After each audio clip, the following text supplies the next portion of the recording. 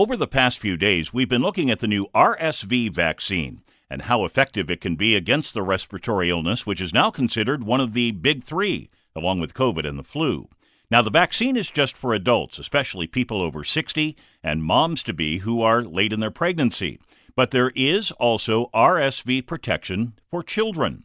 Dr. Scott Roberts is a Yale Medicine infectious diseases specialist. I am very optimistic about this, but there's a new monoclonal antibody that has been approved that is being given to children under the age of 8 months, and can actually be given to really any newborn, which provides up to 6 months of immunity against RSV. And the initial data looks great. I am very optimistic for this. I'm expecting a baby myself, so I'm thrilled to be able to be given this option.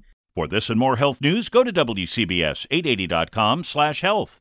I'm Steve Scott, WCBS 880 News.